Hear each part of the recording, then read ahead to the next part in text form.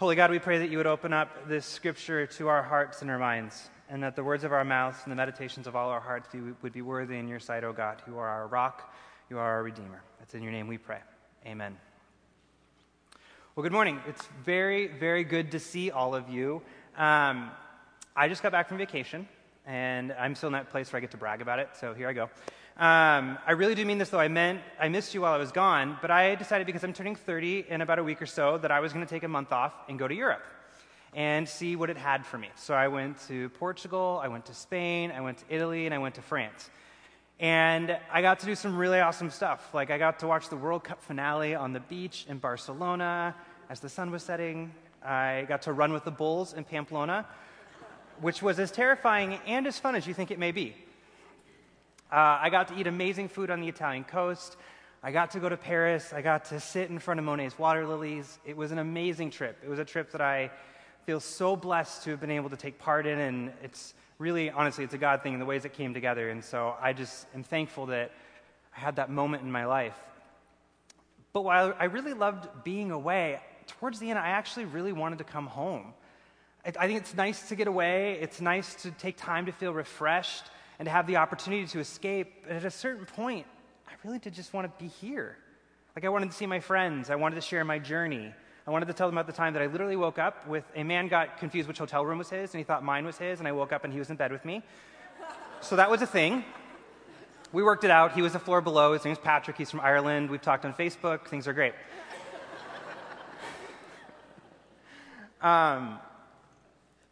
I also learned some things on my journey that I wanted to share when I came back, and so a couple things that I came across that I thought I might share with you were, one, I really did learn that there's a difference between tourists and travelers, and I found myself wanting to be places where all the travelers were and avoid all the places the tourists were. I would commend you to think about it that way too. I also learned that when you travel, possessions own you. You don't own them, which is a challenge for me because those of you who may know me, this won't be a shock, but for those of you who don't, I'm a planner. I like to plan. I like to plan for what might be, what could be, what may be in the glimmer of whatever might happen. And then I plan to make all those things happen and to have what I need to make them happen. So if this happens or that happens, I have this or that to do that, right? In all my planning, my bag initially weighed over 50 pounds before I left, right? Because a month in 4 different countries, right? There's a lot of planning to do. Well, I came to my senses and I pared down, and I actually ended up paring down as I went because I realized that these things were owning me, and I actually wasn't able to engage where I was because I was lugging this bag that my friends affectionately referred to as Bellevue because they felt like I'd brought all of it with me. I also learned on my trip with traveling with 3 people for a month and that we learned that sugarcoating things was really just a waste of time at a certain point, and that it was just easier to say what you need to say. My friend Megan we'd start to sugarcoat, and she would say, can we just stop having the nice off and just say what we want to say? It was helpful because we ended up actually we were able to do what it is we wanted to do. We got to do more, and we actually honored each other more in the process. And it's in the spirit of that I kind of want to just dive into our scripture today. One of my old Army commanders used to say to me, hey, Robeson, I want the bottom line up front so we can figure out what we need to do and how to do it. I think that's what we need to do with our text here today. So jump in with me. In this narrative, we can see that yet again, the early church is having a problem about how to work out what it means to be the people of God. And the issue they're having here is whether or not the Gentile converts to Christianity needed to observe both the practice of circumcision and the law of Moses. Essentially, it's a debate about whether or not you needed to become Jewish in order to be saved. And I'm sure that Peter and Paul had thought they'd already dealt with this issue. You know, Kendi had talked last week about Cornelius, and he's the guy who was the Roman centurion. He was also a Gentile, and Peter had a vision where God had said, hey, whatever is clean, don't call unclean, and what I've declared clean is clean. At the same time, Cornelius has this vision that he should go see Peter, and so he does. He hears the gospel. He, along with his entire household, are baptized, and the Jewish converts and Jewish believers take this as a sign that, gosh, it's finally happened. That God has offered salvation to all people, and it's not just for Israel alone. And they're excited, and it's awesome. But like a lot of things in life, old habits die hard, right? And while the Jewish believers were really stoked and really excited that the Gentiles were accepting the gospel and that it was being given to them, how that was going to be worked out was a completely different thing. See, of all the things that the Jews held dear, the law of Moses was the chief among them. And so it comes to us as no small surprise that they would take an issue with even a hint of a suggestion that somehow that law would not be the guideline for how one followed Jesus. And so after there was controversy in surrounding churches and arguments started sparking up, the leaders of the church decided that they would gather in Jerusalem to hash out this issue. And after a lot of discussion and prayer, they come to this conclusion, which is central to the entire Christian faith. Precisely because God has fulfilled his covenant with Israel in sending Jesus as the Messiah, the covenant family has now been opened wide to all without distinction. Let me say that differently. Being a follower of Jesus is no longer connected to what family you come from, where you're from, what race you are, what language you speak, what gender you are, etc. It is simply and singularly about your belief that Jesus Christ is Lord and Savior, that he lived, that he died, taking all of our sins to the cross, that he rose again, that he is coming again, and he's bringing heaven with him. Another way to say this, salvation is Jesus plus nothing. And I think that the Jewish converts, as they're hearing that, are having a problem that I think is a little like learning how to share. See, they were given the law and the covenant as something to care for and steward, and this was done by God. And they had been doing this for centuries, and in the process of that, they had developed some really firm ideas about how they thought all of this was going to play out. And then Jesus comes. And like me, and with my plans, and how I sometimes can get married to this is the plan I'm going to do, Jesus does something different. And like me, sometimes I have a hard time shifting gears because I really liked my plan. I put a lot of thought into my plan. My plan was a good plan, right? Jesus does something different. And so they now have this challenge of renegotiating what that looks like because he screwed up their plan. He had a different one. And now they are living out of an old model as they're being called to step into a new world. And while that can be difficult, it doesn't mean they get to covet or hold salvation as essentially a Jewish thing.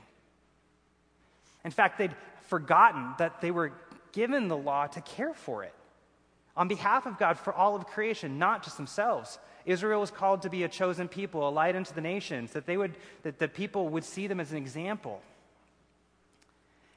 And they were also told that salvation and grace being offered to all was the point all along.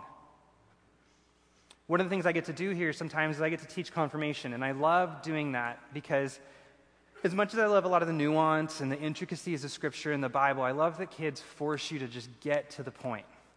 And I like that in doing that, we get to really have a conversation and that it's simple. And so when we're talking about salvation, one of the acronyms I like to use to define that is GRACE. It stands for God's redeeming actions concerning everybody. I'll say it again. Grace is God's redeeming actions concerning everybody, right? Simple, perfect. See, God's salvific actions are for all without distinction, right? We're all on the same page? Okay. So I'm sure many of you thinking, you're like, okay, Colin, this would be difficult, how this is lived out. Don't think that it is. I know there's going to be seafair traffic. Sermon done. Let's go home, right? Let me tell you a story. A few months ago, I decided that I was going to get a tattoo. And it's nothing too crazy. It's a picture of this Sitka spruce tree. It's on my forearm. It has a scripture reference. And it's Psalm 27, 13 through 14. And the scripture is, "For I have confidence that I will experience the goodness of the Lord in the land of the living. So wait for the Lord, have courage, take heart, and wait for the Lord."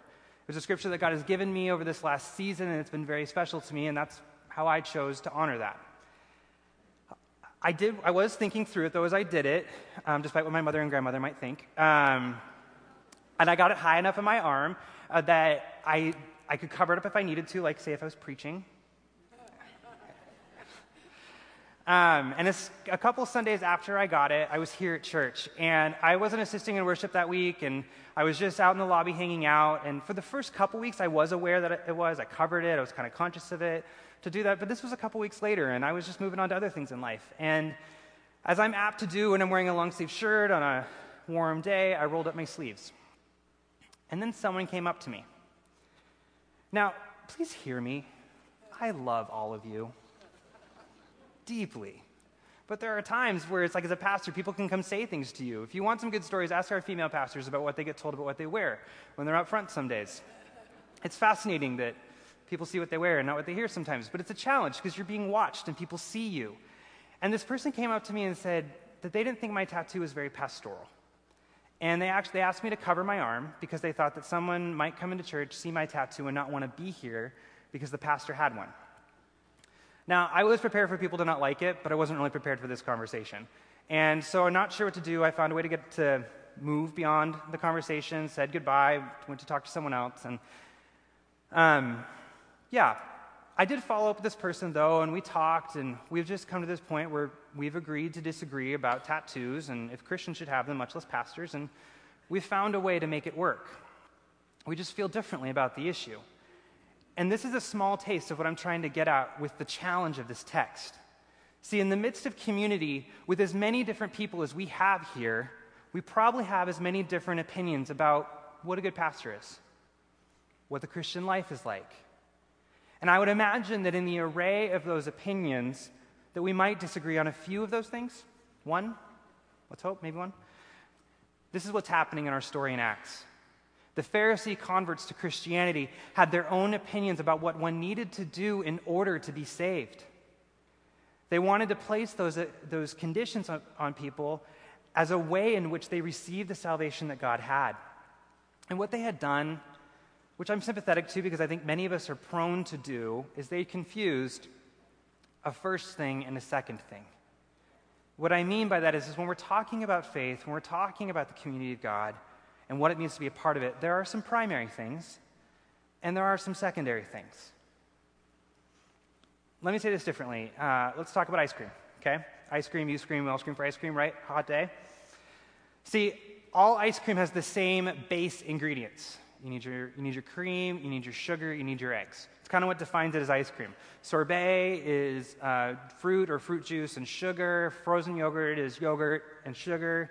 And I point those distinctions out for you just to know that if you want to, say, hey, let's go get ice cream, and you take me to frozen yogurt, there's a difference. Okay, let's just own. So, but from there, people can go all these different directions with ice cream, right? Like, some people want to add chocolate. Other people want to add vanilla. Other people want to add mint. For some reason, other people want to add bubble gum, which I'm fine with gum and I'm fine with ice cream. I just don't get why both at the same time. Some other people want to add eggnog, which to me is like creamy snot. I think it's disgusting, but other people want to put it in their ice cream. I've seen wasabi ice cream. I've seen blue cheese ice cream. I've seen roasted garlic ice cream, okay? Crazy stuff. Stuff that I look at and think, that is disgusting. I would never, ever eat that. Here's the challenge. No matter how gross I think that it is, it's still ice cream. The same thing could be said about faith in Jesus. The ingredients, the base ingredients for being a follower of Jesus Christ are believing that Jesus Christ is the one and only Lord and Savior, that he lived, that he died taking all of our sins to the cross, that he rose again, and that he's coming back bringing heaven with him. And from there, people started to add a host of other things. And while I may like or dislike what it is they add to the mix, as long as they don't mess with the base ingredients, it's still salvation, and it's still focused on Jesus. And that's really challenging. So for those of you who don't know, I served in the military for a while, and when I served, I was a chaplain, and one of the hardest things for me to navigate, surprisingly, was other chaplains. I know. See, I got lumped into what was called the general Protestant category. Which I was a little jealous of, like the Catholics, because there was the Catholics, and then the imams were the Muslims, and then there were the Jews, and then everyone else who called on Jesus were general Protestant. It's like they were like wanting theological warfare to happen. Anyway, so as we're trying to plan a chapel service, I'm all of a sudden doing it with Baptists and Lutherans and Assemblies of God and Episcopalians and me. And all those denominations and all those people, there's nothing wrong with them. We just kind of approach things a little differently, right? Like maybe a different view on communion. Maybe a different view on the role of Scripture. Maybe what we do when all of a sudden we have a female chaplain and she's going to be a part of the service, right? We're all approaching it a little differently, and most of the times we were able to find a way to keep the main thing the main thing. Because most of the time we were able to remember that it was also the general Protestant service and everyone coming was generally Protestant. And so we should generally be about Protestant things and not about our specific things. Other times, it wasn't so easy. Sometimes I'd have other chaplains who would want to bait me. I had one guy in particular who used to always want to try and take me to task over baptizing an infant. And he would try and get a rise out of me. And it just felt like every time I saw this guy, that's what happened, right? And the challenge for me in the moments that he did this was to hold on to the truth and the reality that as frustrated as I got, I knew that we agreed on more than we disagreed on. And that what we agreed on were actually the essential things. And so as frustrated as I got with his flavor of ice cream or the variety of Christian faith he was espousing, had to remember it was still ice cream. Had to remember it was still about Jesus. He was still my brother in Christ, and I needed to find a way to eat my ice cream as he ate his ice cream, and to do it in peace. Because despite his actions, I was still called to work out my faith, and I was still called to honor other people, even when we disagreed. And I think that this is something that our story in Acts is addressing as well. Because as much as the Council of Jerusalem was willing to look at the Pharisees and say, hey, this condition that you're laying down, that people have to be circumcised and they have to live by the law of Moses, it's not holding up. They also didn't say that the law was bad. What they said was that Jesus is the fulfillment of the law. They said, yeah, the law's good, it's fine. It's just not the final thing. And that we get in Jesus. That's what the law was pointing us towards the entire time. And in the same way, they turned to the Gentile converts and they said, the law's not bad. It actually has some things in there that would be good for you to follow, would help you. And some of the stuff they listed in our text, like that sounded kind of odd, like avoid blood, or meat that's been strangled, or fornication, or meat sacrificed to idols. Really what they're getting at is that the Gentiles should abstain from the pagan practices of the culture around them. And they did that because it would be good for them to not do those things, but more importantly, they're asking them not to do it because they were calling on them to honor their fellow believers who were still culturally and ethnically Jewish, but were still believing in Jesus. And as we oftentimes have to do in community, they found a third way that honored both the Pharisees and the Gentiles. They make the case to the Pharisees that there's no needful circumcision here, that you don't need to continue to follow the law of Moses in order to be saved. And they also say to the Gentiles, there's no needful offense that needs to be paid here. And what they're saying to them is, hey, as much as we're saying you don't need to do these things in order to be saved, you also don't need to be rude or inconsiderate or slap Jewish Christians in the face and tell them that their traditions or their beliefs or their culture is somehow now obsolete. What they did was find a way through it that honored Jesus, that made Jesus the main thing. And I think in doing that, they were actually honoring the words that Jesus quoted from the law of Moses when he said, love the Lord your God with all your heart, with all your soul, and with all your mind. This is the first and greatest commandment. And the second is like it, that you should love your neighbor as yourself. All the laws and the prophets hang on these two commandments. The principle that the Council of Jerusalem was operating under was one that helped them navigate this formula for salvation. But I think it's one that can also help us navigate the differences of opinions, the debates, and the arguments that we have in church today. Because sure, I can't remember the last time I sat down and argued with somebody about the need to be circumcised in order to be saved, or some other thing like that. I can, however, think about all the other things that we sit and we discuss, we debate, and dare I say, fight about in the church. And whatever those things may be, part of what I think this scripture is trying to remind us is that those things have the potential to divide us, to exclude others, and to cause harm. And I feel pretty strongly that we need to take note from this story and figure out how to navigate the challenges and the debates as we engage them. We, like the examples that the apostles have set for us, we got to find a way to move past winning and being right, and instead choose to focus on Jesus and ask him to help us find a different solution. Now, when I first shared this draft of my sermon with the sermon review group, there's a group of faithful people who meet at 6:30 on Thursdays to hear this so that what you hear is better. And I got some feedback from them that just as the council had offered up some things that we should abstain from the idols and the pagan culture around them, that maybe I would want to consider listing some of those things for us to avoid and to not engage in. And I know they meant well, and so I was thinking about it a lot, and I wrestled with it. And I decided I'm not going to, but for two reasons, and I think it's important to kind of think through why not. One, I think it's a discussion. And I think that means it's not something that we do like this, that it's something we talk through as a community. Two, and more importantly, I think it actually misses the point of what this text is trying to get us to pay attention to. Well, I think that we certainly do need to be aware of and live with each other and encourage one another to abstain and avoid from practices and behaviors that aren't good for us, that take us away from God. If we run to those things, if we say, hey, we need to hash out those rules, and we say rules are what's going to help us figure that out, I think we're actually going to choose to focus on rules instead of Jesus. And I get it. I get that rules are helpful. They help us know what's right, what's wrong. It makes things a little simpler.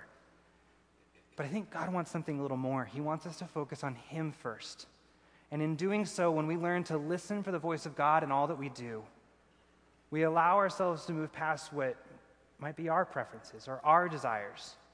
We begin to learn how to love one another as he loves us and do things differently than we may have thought from the beginning.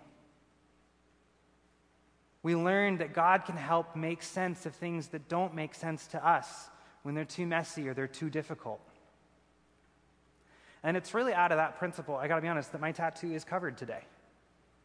Because in praying about it and thinking about it, what I heard God say is, it's not more important than that person getting to worship. And I know for one person, maybe for others, I'm not sure, but for one person, it would have distracted them. It would have kept them from focusing in worship, and that would have kept them from God. And sure, I could have gotten into a whole rant about my rights, and I get to be me, and don't tell me to be different, and all that kind of stuff, right? It's easy to go to, but the challenge is, had I done that, I would have chosen the second thing over a first thing. See, I have to do this too. I have to remember that the first things of salvation call me to focus on Jesus first, and call me to work out all of the second, third, fourth, fifth, sixth, and so on things that I think are important. And they're important. We get to hold them, but not as more important than Jesus. And he gets to tell us what order they're in. And that's whatever those things may be. And I mean it, whatever those things may be.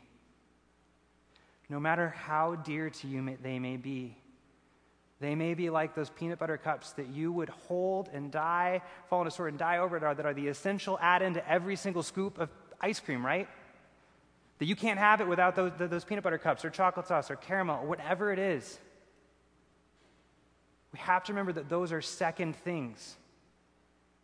And that the essential thing, the first thing, is to focus on Jesus. And just like I get to love, and I would gladly accept this as a gift for any of you who want to drop it by. There are freezers all over campus. But as I get to love Tillamook's Oregon hazelnut and salted caramel ice cream, it is delicious, in my opinion, the best one out there. You get to love your ice cream of choice too. And we need to find a way to eat them together. Because if we don't, we walk away from the truth of this scripture along with offending and distancing ourselves from each other. And what's worse is I think that we also offend and distance ourselves from people who don't know Jesus at all. From people who maybe haven't ever eaten ice cream before. Here's another story. So last week, because I'd been gone, I took two of the boys from our Renew homes out to dinner. And they'd had a really important milestone in their lives while I was on vacation. They both reached the 6-month point of being clean and sober, and was so proud of them. And was bummed I missed it, and I was like, dude, when I get back, we're going to celebrate. And so initially I was like, okay, my plan was there's this really great Cuban sandwich shop in Seattle, and we're going to get that and then go have a fire on the beach in Alki. It was this amazing Seattle day, and I was like, I just want to do something that helps them know how loved and special and proud of them I am. And for those of you who don't know, our Renew Homes are it's a partnership that we have with Eastside Academy, which is a Christian high school on our upper campus, and it serves kids who have histories of abuse, neglect, or addiction, and we partner with them to help house some of their students that are homeless or unstably housed, or for whatever reason, home isn't a good fit. And one of the things I get to do is help oversee that program, and I get to hang out with these kids. Love it. So, and we have a boys' home and a girls' home. They've been around for 2.5 years, and if you want to know more, come find me. But anyway, they both reached this important milestone. Both of them had been clean for 6 months, which the reason it's that important is neither of them had ever been clean this long since they started using, which is huge. And I know that every day they work so hard to seek God, to make good choices, and to do it in a way that allows them to step into who they know they have it in them to be. And so, yeah, on big days, we celebrate. And I wanted to take them out, and I wanted to honor them. And so as I'm scrambling to figure out what to do, I'm like, all I could think of was this rooftop deck at Daniels. It's in a building here in downtown Bellevue. It's on the 21st floor. And it has this panoramic view of Seattle. And I'm thinking, that's it. We're going to go do this. And so they don't know where we're going. I guess first we get in this building, and it's this like kind of corporate building. They're like, where are you taking us? And in my head, I'm like, they're going to love this. We're going to get like onion rings for dinner. This will be awesome. And so we get up there, and as we get off the elevators, I can kind of see that they both immediately get a little uncomfortable. Now, when they left the house, I saw what they'd been wearing, but I wasn't really thinking about what they were wearing because we were going to go to the beach, right? And they'd both made these tie-dye T-shirts. They're really proud of them. It was the first day they could wear them because, there's like a whole process, like you dye and it cures and you rinse and wash. And so for a high school boy, that's like eons. So this is the day they could wear them. And so they are, and they're in these shirts, and I didn't really realize, but one of the other ones had decided that slippers were going to be the perfect thing to complete his ensemble. And so we're standing in the lobby at Daniels, and they're in these tie-dye shirts and slippers, and I don't really care because, again, I'm proud and I'm excited, but they kind of get uncomfortable, and they're like, I don't know if I want to be here. And they kind of start talking, and they even kind of said, we didn't think you were going to take us to a place like this. Like, we don't have to be here. It's okay. This is really nice. And as they were doing that, I actually got a little angry. Not at them, but at the idea that somehow they were buying in this idea that they weren't enough to be there. That because they should look different, so that would make it okay for them to be there. They should be different, or somehow they weren't enough of something. Because in my book, they're more than enough. These kids are outstanding. They're amazing. And I'm so proud, right? And so I just I moved past it. And I'm thinking in my head, you've been clean this long, we're going to do it. And I would have taken them to Canlis. Literally, had they been in just board shorts, barefoot, no shirt, we would have gone to Canlis, had a great dinner. Would have been awesome. Because they deserve, no matter what they look like, no matter where they've been, no matter where they've come from, to know that they are special, that they are honored, and they are valued. And that was how we were going to do it. And so we get seated. They start to focus more on the view and the great service that you get at Daniels, and the fact that the waiter is just there with the new Coke right as you're finishing the last one. And so it became a thing for how many Cokes can we drink. And as they did that, as we're kind of settling in, I started to wonder, how many other places have they walked into, and because they didn't fit in, because maybe they look a little different, maybe they have a different past than some of the other people that they're engaging with, that they felt like they shouldn't be there and they've left? And then I started to wonder, how many times was that place a church? How many times had someone said to them, hey, young man, you shouldn't have that lip piercing when you're at church here. Tuck your shirt in. Why don't you have a collar on? Sit this way, look this way, do that, right? Things that in and of themselves aren't bad. What if they got told, hey, those marks on your arm from when you cut yourself, you should hide those? What if they got told the places that they've come from, the scars that they have from whatever it is they've dealt with, somehow made them not enough? I wondered if they, because of someone else's flavor of Christianity, felt like church wasn't for them and never came any further to take a taste and see what it was all about. I say all this because there's something I want you to reflect on. A study I came across recently, and this is data based on info from the last census, said that the number of Americans who don't go into church has mushroomed in over a 10-year time span from 39 million to 79 million. That represents 1/3 of the adult U.S. population. It's a 92% increase in a 10-year period. It's astounding to me. And I'm sure there are a lot of reasons for it, but I think one of the reasons, and I think if we're honest with ourselves, is that there are times where we can confuse other things with following Jesus. And as a result, other people walk away from all of it without even considering it even more. And I think we know this, but we can forget it. At least I know it and I forget it. So I'll point the finger at myself. The point isn't Christianity. It's Jesus. The point is being a Christian. The point is being a follower of Jesus Christ. It's accepting him as Lord and Savior, as the God who created and redeemed and sustains, as the God who has come, is coming, and will come again, bringing heaven with him. Now, some of you out there are like me, and I'm thinking there's probably one or two people, maybe. When you hear something like this, it's easy to kind of look left and look right and go, yeah, those other people, they shouldn't do that. The hard thing in those moments is I have to recognize that I do it too. Sometimes well-intentioned, sometimes without realizing it, but I still do it. See, I do have my own set ideas on what my flavor of Christianity is. But if I choose my flavor of faith over Jesus, I am making a second thing more important than a first thing. Because from God's perspective, he doesn't care. God created all, loves all, and died for all, and calls all to believe in him so that they might receive salvation and be saved. In my humbler moments and in my honest moments, I have to acknowledge that if I were to focus a little more on Jesus, instead of the version of him that I want or the version of faith that I want, how differently I would engage in relationships. How differently others might feel around me. Because it's easy for me to identify the moments where I've been wounded by other people, but I also need to be honest and identify the moments where I've wounded other people. And what Jesus says is it's okay. Just keep focusing on me, keep coming to me, and we'll work out the rest. And he's saying the same, I think, to all of you too. So here's my push to you. What are the things that you're tempted to confuse as a first thing of faith? Are those things actually primary things? And as you navigate that, I would encourage you to hear the voice of God calling you and telling you how much he loves you, how much he cares about you, and how much he has died for you.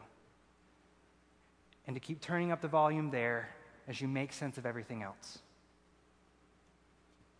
Would you pray with me? Holy God, thank you for being a God who does exceedingly and abundantly more than we could ever ask or imagine. And that's even true in our own lives and in our own hearts. And so God, as we digest the truth of your word, may we have the humility and the compassion to focus on you more than ourselves, and to see the places in which you're calling us to be different, to love and to honor and care. May we be people who see you more than anything else, and may you order all the things in our lives in light of the saving grace you have given us. It's in your name we pray. Amen.